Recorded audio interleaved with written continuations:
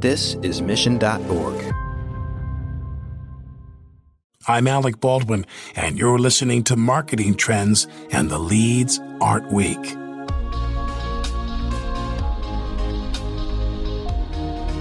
Eric Siu likes to say he was never successful athletically. And while he might have struggled between the lines, there was one arena in which he thrived, the digital one. Eric always found comfort when it came to video games, where for years he dominated as a successful esport player. For Eric, success in gaming was rooted in the mindset that failure was his and his alone, but that regardless of the struggle, the next level was always within reach. That mantra is something he still follows today. I think to understand that there are levels to everything, and there's levels to your career, there's levels to when you're working out, there's levels to games. If you can reframe life into a game, if you can reframe business into a game, it just becomes a lot easier and a lot more fun. Eric is an investor, founder, and advisor to companies. He is also the chairman of the digital marketing agency Single Grain.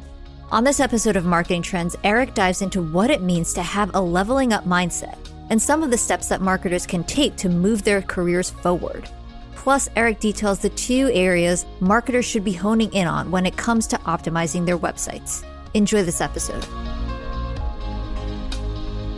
Marketing Trends Podcast is brought to you by Salesforce. We bring marketing and engagement together.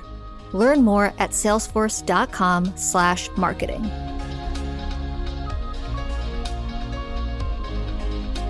Welcome to Marketing Trends. I'm Ian Faison, host of Marketing Trends, and today we are joined by special guest, Eric. How are you? Thanks for having me, Ian. Yeah, great to have you on the show today. We're going to talk a bunch about your backgrounds, marketing, your companies, your amazing podcast, and your new book. So lots of stuff coming in this episode. So first, how'd you get started in marketing? Yeah, I mean, it's I kind of lucked into it, meaning I graduated college when it was the Great Recession, and the only job I can get was a data entry job. It was a dead end job. So I was, so bored. I was so bored that I was playing poker in the back. So I found a cubicle where I could just go in the back and play online poker, and I would just do that. I'd come into work super early so I could leave by 2 p.m. Most people wouldn't come until 9. And basically I'd come in at 6 just so I could sleep at my desk. And so I realized something was wrong. And I think the breaking point was when I saw someone that was 10 years older than me, that went to Harvard, that was doing the same exact thing that I was doing. And I was like, holy crap, this cannot be it. I cannot do that. And so my friend reached out to me. She now works at Airbnb. She said, hey, you should look into this digital marketing thing. And long story short, I ended up picking up an internship while I was doing this job and learned a lot in that period. And from that point on, I never really looked back. So happy to go into it more, but that's kind of how I got started. Yeah, so flash forward to today. You have a ton of really cool stuff going on. You just released a book. You have a couple hit podcasts. You're the CEO of ClickFlow. You've been running Single Grain for a while. Tell me, what does ClickFlow do first and foremost? Yeah, so for clarity, and thank you for the kind words. So I don't run any of these companies. We have operators that run them. But ClickFlow is software that helps you grow your SEO traffic while looking like a genius. So that's what it does. It basically helps you with a whole host of things, but I'm not going to bore you with all the features. Awesome. And for the other endeavors, I've been a fan of Marketing School's podcast for a long time. You and Neil Patel, co-host that. It's a great show. I'm sure our listeners have checked it out. It's one of those things that I think, as someone who creates podcasts for a living and also is a marketer, I just thought it was an awesome idea. We were talking beforehand about just like how great of a strategy it is to put out that type of content. I'm curious though, how do you do it all? How do you have time? Yeah, I mean, to the point earlier, I mean, I think it's understanding, in my 20s, I kept thinking about how to do things. So how can I do this? How can I do this? I'm a smart person. I got something to prove to my boss, all that. And then in your 30s, you start to realize, especially if you're running a company, I shouldn't be the one doing it. Who can do it? And you take it a level further. It's not just, you don't need to be the CEO. It's who can run the company. So I can go operate above the business and think beyond it and use my mind for strategic thinking if that's what I'm really good at. Because if I'm supposed to be the visionary, then ultimately what I should be doing is thinking about, how can I get more deals? How can I recruit the best people? All that type of stuff. And the highest leverage activity, one of the highest leverage activities I can do is create content. And so That's what it is exactly. That's how I have the time. I think it's constantly thinking about every quarter. So what 15% of things can I be taking off my plate, and hot potatoing, right? Because even if someone can do it 70 to 80% of my capacity, again, it's one of the highest leverage things that I can do. Hiring, that's another form of leverage right there. So, when I think about the forms of leverage, you have capital, you have labor, you have code, and you have media, right? So what I just talked about earlier is media. And then, labor would be another one that I just talked about. Yeah. So you kind of have an interesting portfolio of products that you mentioned that you have operators on. Do you think of it like a portfolio? Yeah, 100%. I think the easiest way to look at it is, we're a product studio. You can call it a portfolio. But if you think about Berkshire Hathaway, they owned a bunch of companies. And, long term, I can see myself playing that game till the day I die. It's just really fun to do. Yeah. Well, and I think it blends two things that I think are pretty critical going forward, where you have a rock solid services business and a rock solid, technology SaaS product offering. And they give you the ability to do kind of like two things great. Like we've interviewed a lot of people on the show that are, kind of really good on the SaaS side, but have never really worked in services, or people who've worked in services and haven't kind of worked on a SaaS side. But you get a lot of magic when you blend those two things together, because the way that you go to market, the things that you learn about those two types of businesses allow you to kind of like cross-pollinate both of those things. That's why, I think, some of the best software companies in the world have such a ridiculously strong services arm to it when you think about like how they view customer support and success and things like that. Do you kind of like, look at both of those businesses and try to like take one and put ideas into the other and vice versa and cross-pollinate? Yeah. So that's a great point. It's a great observation. I think we have, the software company ClickFlow, we have the ad agency. Neil and I, we have an events business that's tied to marketing school. And then we're planning to actually build out the school portion of marketing school. And there's a whole host of other things going on. And so the whole idea here is, if I were to, go to 30,000 foot view, is to think about it this way. Marketing school, we create a lot of free content. And then, we already have a $300 to $600 a year version, which is fairly cheap. And then the idea is to have a 12-week boot camp. Now, the idea here, again, going even more macro, is we're trying to take people from zero to job ready when it comes to marketing. So we're going to level you up. You can take our free content. You can go through the boot camp. If you're going to go through the boot camp, the agency is the vessel that you're going to have to go through, right? So you're going to go through hell for 12 weeks where you're going to be trained hardcore on paid media, SEO, whatever, because to me, digital doesn't take that long to learn. In 12 weeks, you're going to know your stuff, or you're not. Yeah, it's funny. So something I've talked about for years about podcast is, if you were to go into a job interview and say, like if you were to interview at my company and say that I've listened to 1,200 episodes of marketing school, 12,000 hours, how great of a candidate would that be, right? You're like, man, this person is dialed in. They really pay attention. And so it seems to me like obviously the logical extension of that was, okay, well, to create an actual marketing school to fill that funnel of people who want to do that, who want to level up. And so you wrote the book, right? You wrote a book called Level Up. Why'd you write it? So the book's called Leveling Up, and the subtitle is How to Master the Game of Life. I played a lot of games growing up. And growing up, even now, there's a stigma towards gaming. And at 9 or 10 years old, I had realized that, look, there's a lot of stuff I'm learning. I guess I didn't realize this till later, but I learned teamwork. I learned collaboration. I learned how to communicate. I learned resilience. And at that age, I was playing with people that, own planes. They were lawyers. Other college students, people that are way older than me. And I was doing things that other people can only dream of. And so for me, it was very much an escape. But in the real world, you have your parents that are not acknowledging it, and they're hiding your keyboard, and then you're getting in big fights with them and all that. And so that's still happening nowadays. The parents are very concerned that kids are addicted to games. And there's a reason why they're addicted, because gaming was their escape. And there was their shadow world where they would go to train. That's what gaming is. You can learn a lot of this stuff. The challenge here is that, when you're not being acknowledged in real life, you're going to stay in that shadow world, right? The ideal situation is that you're taking those skills, you're training, and you're bringing it back into real life, right? The key thing is you come back to real life because you don't want to let your real life body rot. And so for me, thinking about it, gaming actually creates leaders. You think about Elon Musk, played a lot of games growing up. Mark Zuckerberg played a lot of games growing up. Some of the champions I saw that used to win Ferraris and stuff when I was in middle school, these people have founded companies. They've sold the companies, very successful technology, SaaS businesses as well. And, at the end of the day, if you think about sports, same thing, it's you learn resilience, you learn teamwork, all that. Why is sports accepted?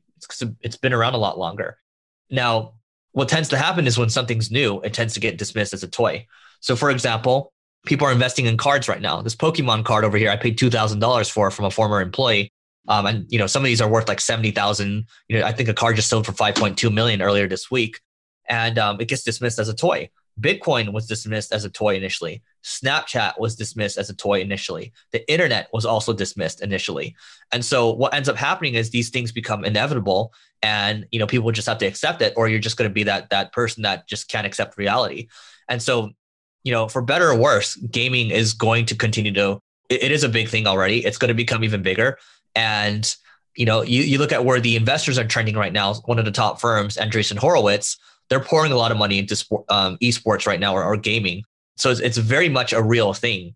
And I think the 3 billion plus people in the world that have actually played a game in their lifetime need to understand that this is a great way to build habits, right? It's not just video games. I can take it to gambling as well, because, in the world of poker, I used to spend like 12 to 14 hours a day playing poker. And the amount I learned from poker, having to understand how to think in bets, understanding when to go all in, understanding that there's variance, that I can bring my A game for 3 months, 6 months, 12 months, and still not win. That very much happens, right? So you have to learn how to have you learn resilience, but you learn how to keep a level head as well. So there's just a lot within there. And I think it's really unfair to dismiss it, right? I think to understand that there are levels to everything, and there's levels to your career, there's levels to when you're working out, there's levels to games. If you can reframe life into a game, if you can reframe business into a game, it just becomes a lot easier and a lot more fun. Yeah, I think it's just such a cool premise, because I think, so often people are looking for a blueprint or a pathway, especially like if you're a young marketer or someone like that, you're trying to look for, pathways. We go to college to look at, pathways and all that sort of stuff. And then you get into the real world, especially in marketing, and things change literally every 6 months, every day. If you're an SEO person, they change without your control. There's all these different things. And I think looking at it from looking at your career, from the same kind of idea of a video game makes a lot of sense, because there are things that you can do to, level up.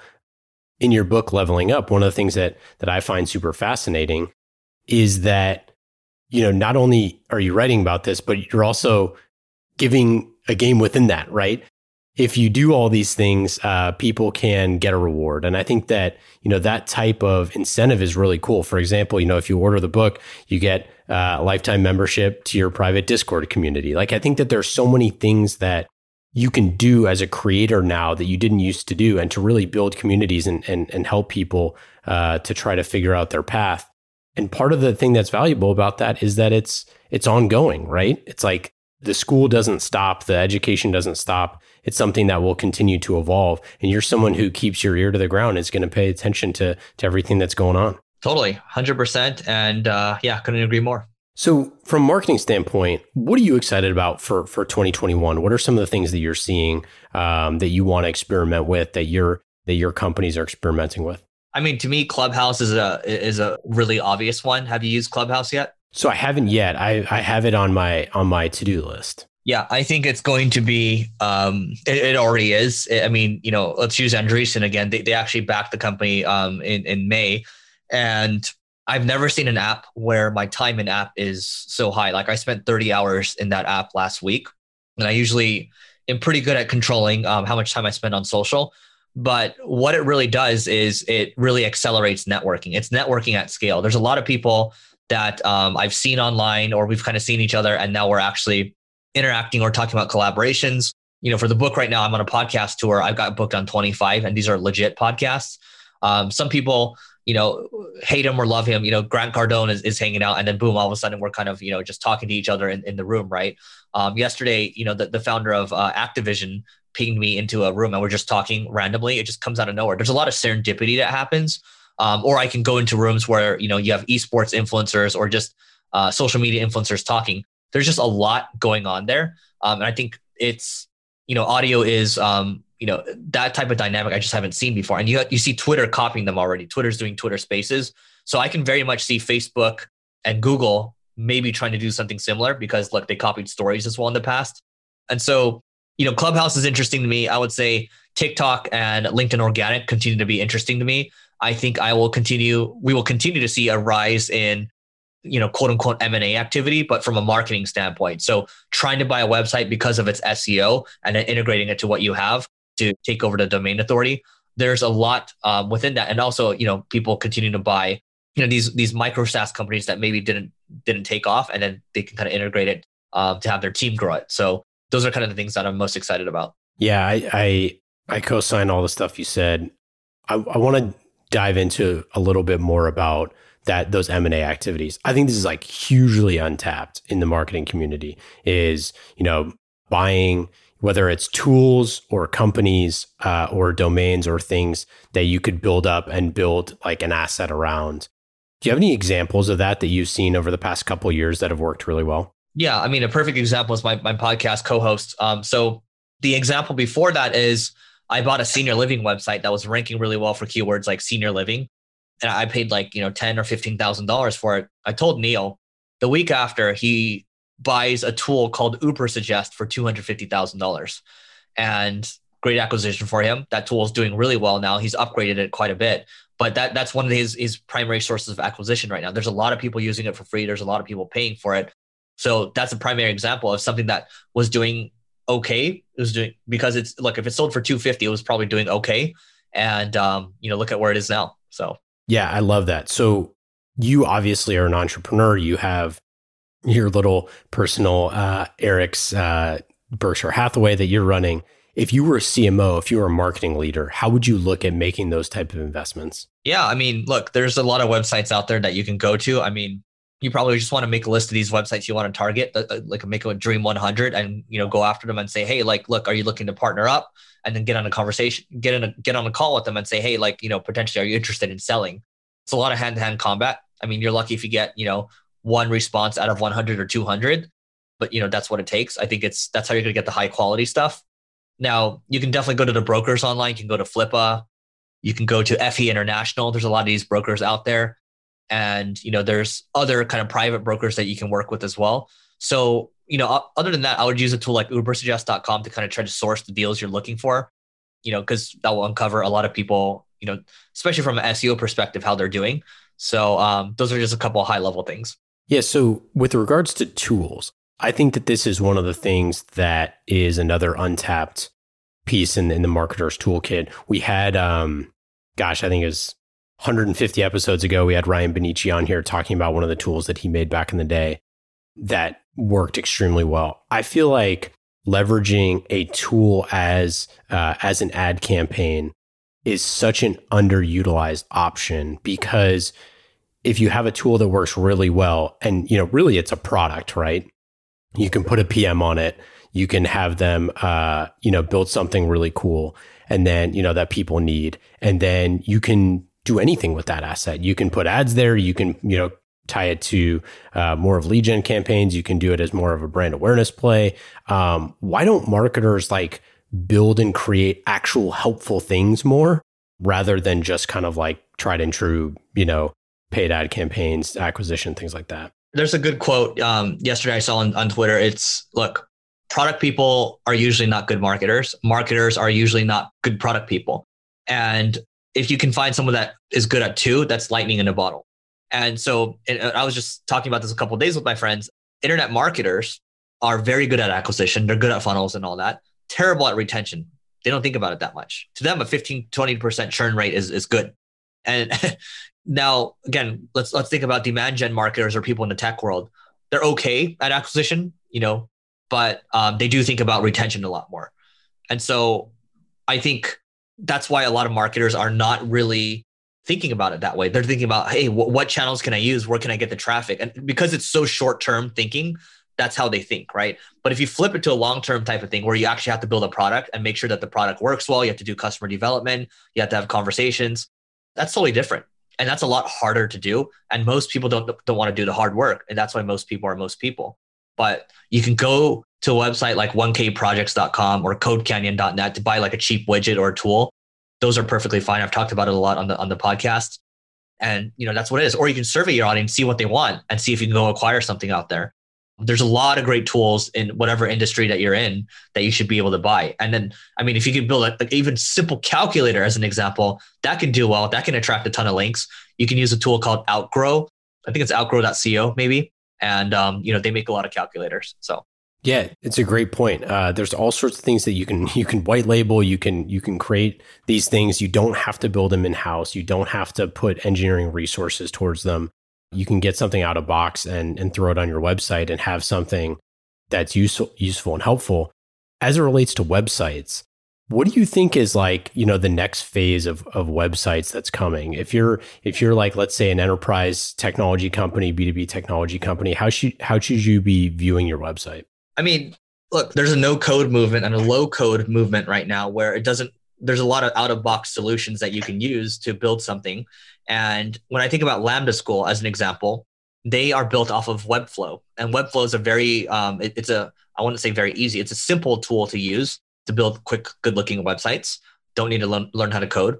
You can easily use Notion to put up a website and have it indexed in search engines. You can use Airtable as well and plug it with Zapier and then you can actually make a business off of that as well. So there's a lot of solutions to get going quickly. And I think that we're going to see a lot more side hustle entrepreneurs coming out. A lot of people become, long-term entrepreneurs doing it. So that's where I think, at least for starters, that's where it's going. Long-term on the website portion, look, I think mobile is where it's at right now. I think, web's where it's at right now. I don't think I really have a long-term opinion. I think it's, we're going to continue to improve. And usually what happens in the design world and also the dev world is their community they're fanatics, right? And they move very quickly and they're always trying to innovate. So, as a marketer, I'm excited to see where that goes, but I don't have a real opinion on those. So one of the things that I was thinking there with the way that websites are kind of structured now is like you have people who have built these huge, heavy websites, tons of content, trying to rank for all the phrases that matter to them. And then you have other people who are, kind of going for a more distributed approach, right? Like I'd rather have, 20 assets that point back to our sales pages that are out there rather than having like one website that has this like massive sprawl. It's slower now. And you see this all the time with big companies that then, new CMO comes in, first thing they have to tackle is like redoing the website because it's just like this, like a bunch of outdated technology, a bunch of things like that. Do you think that there's advantages there to, create smaller things that can be faster? Or do you think that like the large, enormous website is going to be something that, continues to happen for enterprise companies? Yeah, there's no choice now. With Google's new algorithm update that's coming, Core Web Vitals, speed is a big piece of it. You don't want a lot of bloat because you don't want to slow people down. At the end of the day, Google's the things that matter in terms of ranking from an SEO perspective are, content and links. But, part of having good quote unquote content is for people to actually be able to see it. So you can't bog it down with a bunch of, JavaScript snippets and throw up a bunch of your, your sales and marketing, stack. And so it's all about the user experience. How can I make it faster? How can I make it easier to consume? And in some cases, how can I make the website very simple where it's just a couple pages to your point, where they get, the core value from the site and that's it, right? Not trying to, add a bunch of extraneous stuff to it. So, Google will continue to optimize for the user experience because they have to, because that's their core product. And then they sell advertising around it. Because if that's not good enough, then someone else is going to come and eat their lunch, right? DuckDuckGo is the privacy search engine. It doesn't provide nearly as good results. But, again, if Google starts to lose their luster in terms of like, core product value, then that's where DuckDuckGo gets to start to take market share away from Google. But that's still, very, very far away. So. Yeah, totally. No, it's a great way of looking at it.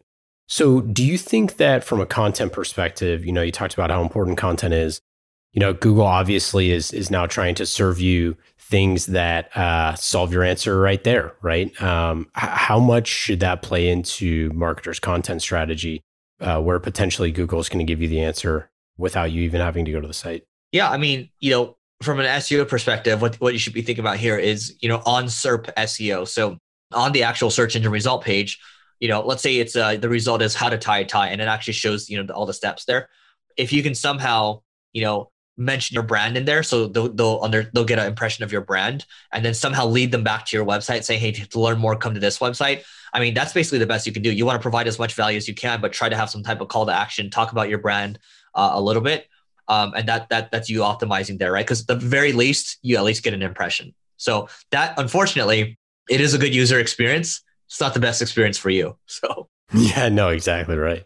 Well, I'm just worried about the marketers who spend, all sorts of, if you're a tie company out there and you spent, the last 5 years just trying to win how to tie a tie, and then all of a sudden it's just like, that term is now you're just cooked. Yep. No, I mean, that's why you can't rely on just one thing. You can't have all your eggs in one basket. And I think, from a business perspective, thinking about if you are running a business, how can you get one thing going and then think about, okay, what are other areas I can make sure I can diversify into so I don't lose everything. I don't lose my shirt if, the main thing fails. So you've talked a lot about, owning businesses and this kind of idea of kind of being beyond just a marketer, right? I think, we talk on this show about CMOs becoming future CEOs, and something that's like a trend that's starting to happen because of the way that at certain companies, the CMO is actually the person closest to the customer now in a way that you never were before. So the next level up from that would be, having your own business, starting your own business on the side, doing those sort of things with all of the knowledge that you have as a marketer. What would your advice be for how can a marketer start to think more long-term, start to think beyond just being a marketer and to be a business owner? Yeah, I think, look, at the end of the day, you are capped. Usually, I mean, in some cases you can get paid really lucratively, but in most cases you're capped if you're working somewhere. Now, I think when you are, I'll just share the story behind Single Grain. The reason I came into Single Grain and the reason I took over the company, so this is the ad agency, the reason I took it over was because it was an asymmetric bet. So, I was able to acquire the company for basically nothing. And, after the first year, the company almost failed because I was being stupid. And we dropped all the way down to one employee, had no idea what I was doing. But, the whole bet here was that if it worked out, my upside would be unlimited because I could take those cash flows and go reinvest it into more durable sources of revenue, right? I can use the cash flow business to, go build or buy other stuff. If I failed, my worst case scenario would be going back to leading marketing for an incredible company. So my worst case scenario was someone else's best case scenario. And that's how you want to think about it. How can you make your worst case scenario someone else's dream? And I think it's tough because in scenarios in the past where I've been fired, I remember one time I was working somewhere, I got bored and I got fired because the COO found out I was trying to start a business on the side, which is not non-competitive, right? I was just bored. I wanted to start something. That day, I was not sad at all. I was like, you know what? This is exciting. I went to work immediately that day. I wasn't, down or anything like that because I realized that at any given point, if the company's not doing well, layoffs can happen, right? And, I'm relying on somebody else. So, at the end of the day, if you're thinking long-term, where do you have the most asymmetric upside? Where are you uncapped? And where you're uncapped is where you are either owning a business is a nice step, but even, moving into an investor capacity where you're thinking about investing in businesses, having equity in things and watching the equity grow, that's how you have the most leverage, right? Because earlier we talked about code, capital, media leverage. When you're working for someone, you might make a lot of capital, but the other leverage, you might be able to build a personal brand on the side, but most of the time you're so busy that you can't, right? Especially if you have a family. No way, right? So how are you going to build these other forms of leverage? You're lucky if you get for the first form of leverage. So the ultimate game here to play the game for the long term is to think about how can I, build assets that make money in my sleep? How can I build the most ultimate forms of leverage? And then that's me playing the ultimate game right there, right? That's how you should think about it. That's how you play the ultimate game. You've talked about social a handful of times.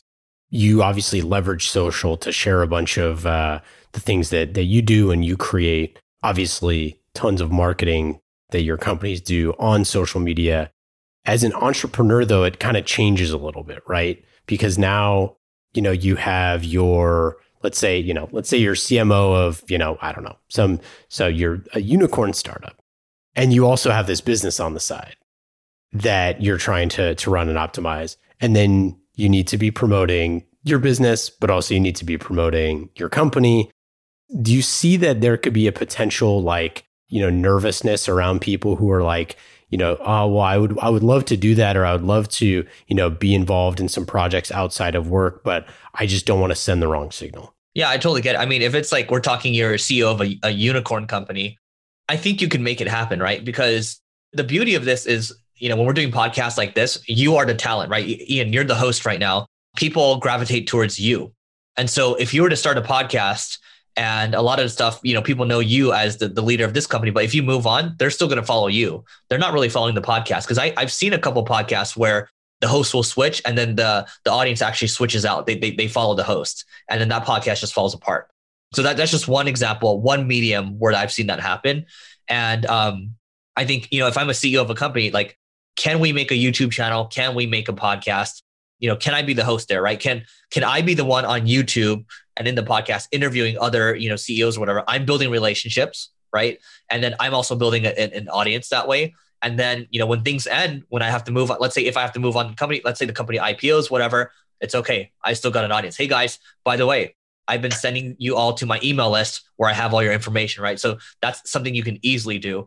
And I don't think there's an excuse too, because, earlier this morning, I was interviewing Kat Cole, who is the COO of Focus Brands. So Cinnabon, Jamba Juice, Auntie Anne's, she freaking managed that's over $1 billion in sales, right? And she's out there right now, on Goldman Sachs interviews. She's on podcasts, she's hanging out in Clubhouse, got a big following on tech Twitter. She's investing. So she made it happen. She built the brand while she was running these companies. So, why not you? Well, I think that part of the thing there is that it's actually beneficial to your employer. And I think that was one of the things that I think people didn't realize for a long time, which is if you're a senior leader, if you're a CEO or a CMO or a CRO, like your thought leadership, you are selling all the time, right? Like you're selling your culture, you're selling your team, you're selling, new employees to work for you. It is advantageous to do that stuff.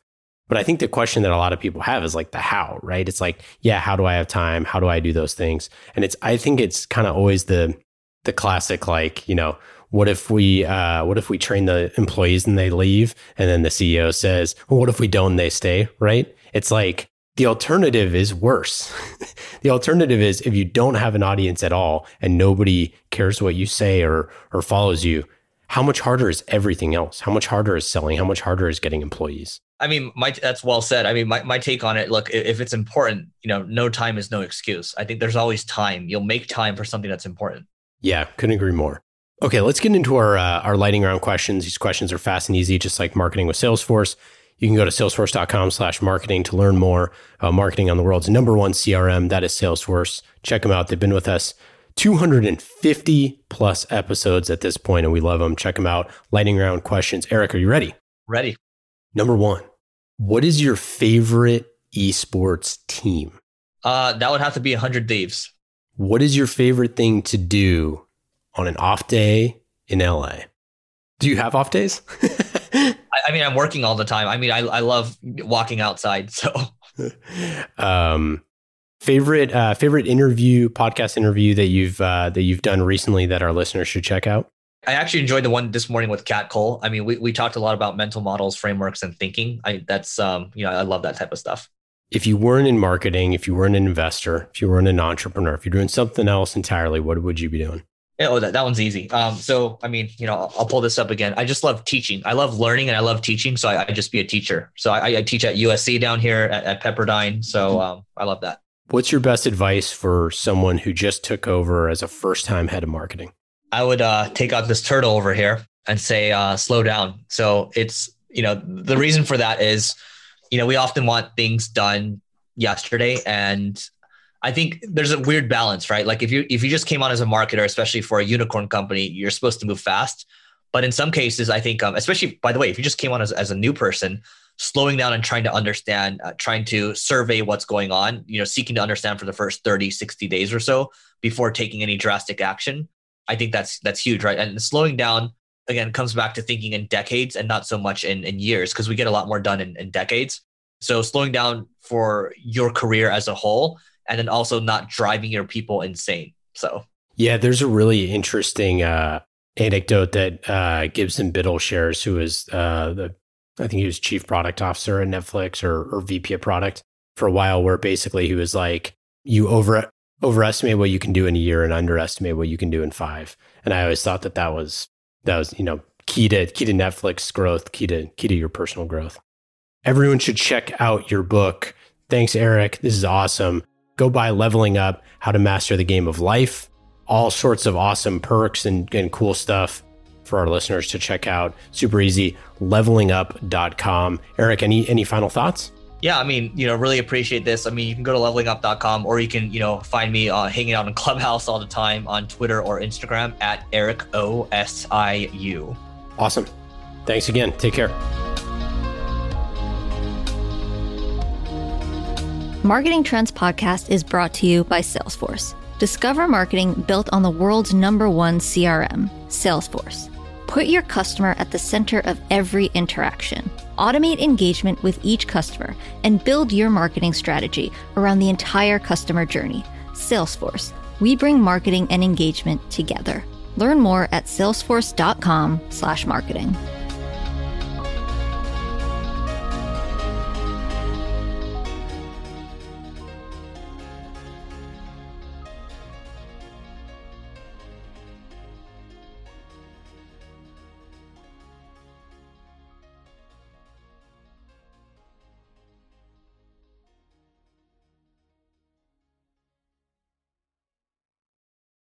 You have 8 seconds to make a connection or risk a click away onto the next topic.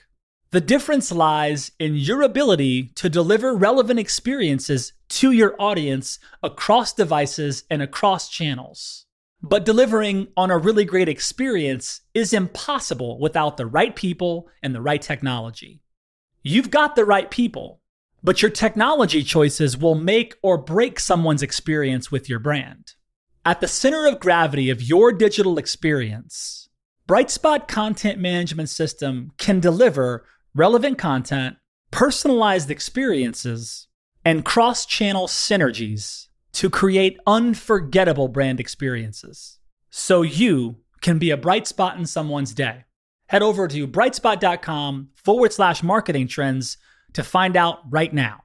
From global crisis to hunger relief efforts, the messages you deliver save lives, inform important decision-making, and help keep communities safe and sound. The speed and scale of your content needs to be delivered faster and on a much larger scale. Brightspot Content Management System has supported some of the world's largest brands to communicate on a global scale. From Johnson & Johnson sharing critical information with their customers to helping Whole Foods tell their brand story to a global audience. Brightspot is designed to handle rapid iteration and personalized messages to those you care about most. Learn more at brightspot.com/marketing trends.